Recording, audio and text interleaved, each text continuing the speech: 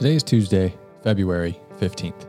The title for our devotional is Theology of Goodness. This week, we're talking about our culture of goodness in the church and how we should both be making a culture of goodness as well as be being formed by our culture of goodness, as we talked about yesterday. The big idea is that the church should have a culture of goodness. Today, let's look at a biblical theology of that concept of goodness. Good is a word that has so many meanings in our culture today that its force gets kind of diluted and generic. It's no different than the biblical languages of both Greek and Hebrew.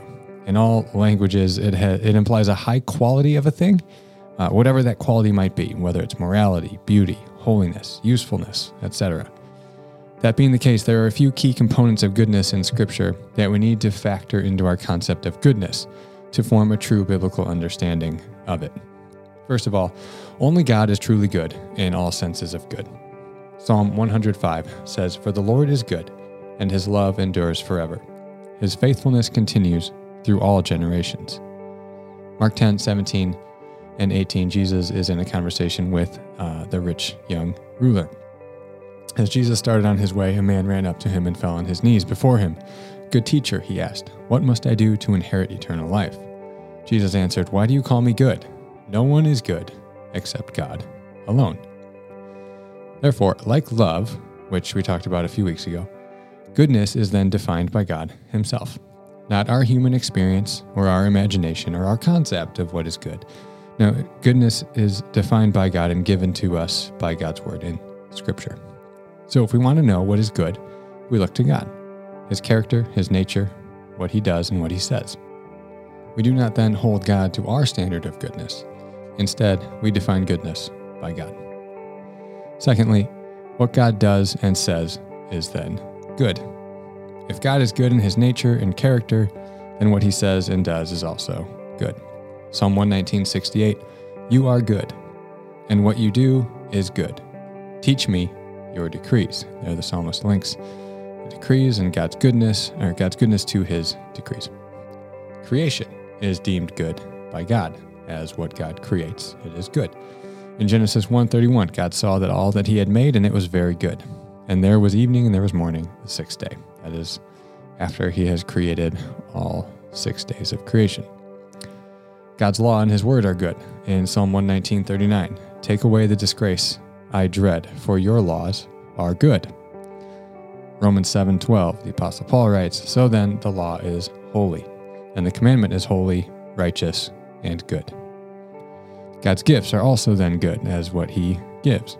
James 1:17, "Every good and perfect gift is from above, coming down from the Father of the heavenly lights, who does not change like shifting shadows." Matthew 7:11, "If you then, though you are evil, know how to give good gifts to your children, how much more will your Father in heaven give good gifts to those who ask him?" Thirdly, humans are not good. So God is good, and what God does and says is good. Humans are not good. That's the third one. Psalm 14:1-3, "The fool says in his heart, there is no God. They are corrupt, their deeds are vile. There is no one who does good. The Lord looks down from heaven on all mankind to see if there are any who understand, any who seek God. All have turned away, all have become corrupt. There is no one who does good, not even one." This is quoted by the Apostle Paul in Romans chapter 3 as well. Really, all of Romans chapter 3 is making this point, but Romans chapter 3, verse 23, the Apostle Paul says it plainly, "For all have sinned and fall short of the glory of God. Therefore, fall short of God's goodness." Fourthly, goodness is a product of our transformed life in Christ. Luke 6:43-45. Jesus says, "No good tree bears bad fruit, nor does a bad tree bear good fruit. Each tree is recognized by its own fruit. People do not pick figs from thorn bushes, nor grapes from briars. A good man brings good things out of the good stored up in his heart, and an evil man brings evil things out of the evil stored up in his heart. For the mouth speaks what the heart is full of." Jesus is emphasizing there is that to bring good and to do good, we need to have our heart made good, therefore transformed by Christ and the work of the Holy Spirit. Goodness, we also see in Galatians 5, is a fruit of the Spirit. But the fruit of the Spirit is love, joy, peace, forbearance, kindness, goodness, there it is, faithfulness, gentleness, and self-control. Ephesians 2:10, we read, "For we are God's handiwork, created in Christ Jesus to do good works, which God prepared in advance for us to do." Goodness in Scripture is often juxtaposed with evil, implying moral goodness as the referent and making it synonymous with righteousness in most cases. On this, J.I. Packer writes, "The truly good man is no less than the truly righteous man.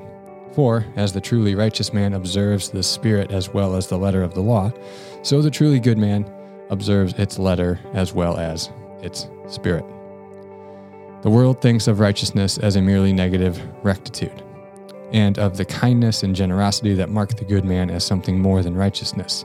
But biblical theology effectively identifies righteousness with goodness and goodness with righteousness, by insisting that what the law requires is, in fact, love.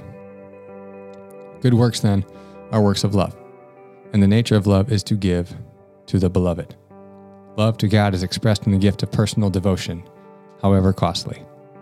Love to men is expressed by doing them good, laying out one's own resources to relieve their need, and seeking their welfare in every possible way.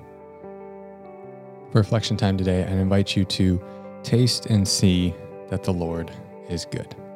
As David says in Psalm 34:8, in speaking of God's deliverance. In the context of that verse, it is as we take refuge in God through trials and experience His presence and faithfulness through these trials, we are tasting His goodness. The path to lacking no good thing, as he says a few verses after that verse, is to seek the Lord. He is the source of goodness, so by seeking Him, our priorities change to recognize the goodness of God in all of life's circumstances, even the times in which it seems many things are lacking.